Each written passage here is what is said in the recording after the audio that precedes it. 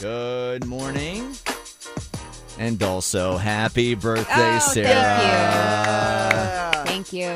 The thing in your life that we could also celebrate besides Sarah's birthday. So my daughter-in-law is expecting. Oh, that's exciting.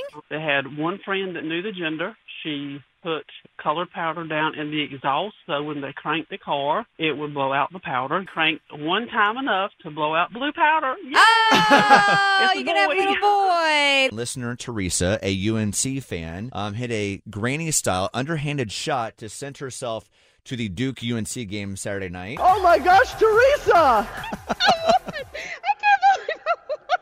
She did send us these audio clips from her at the game on Saturday. We're living a lifelong dream, ready to win this game. Got heels.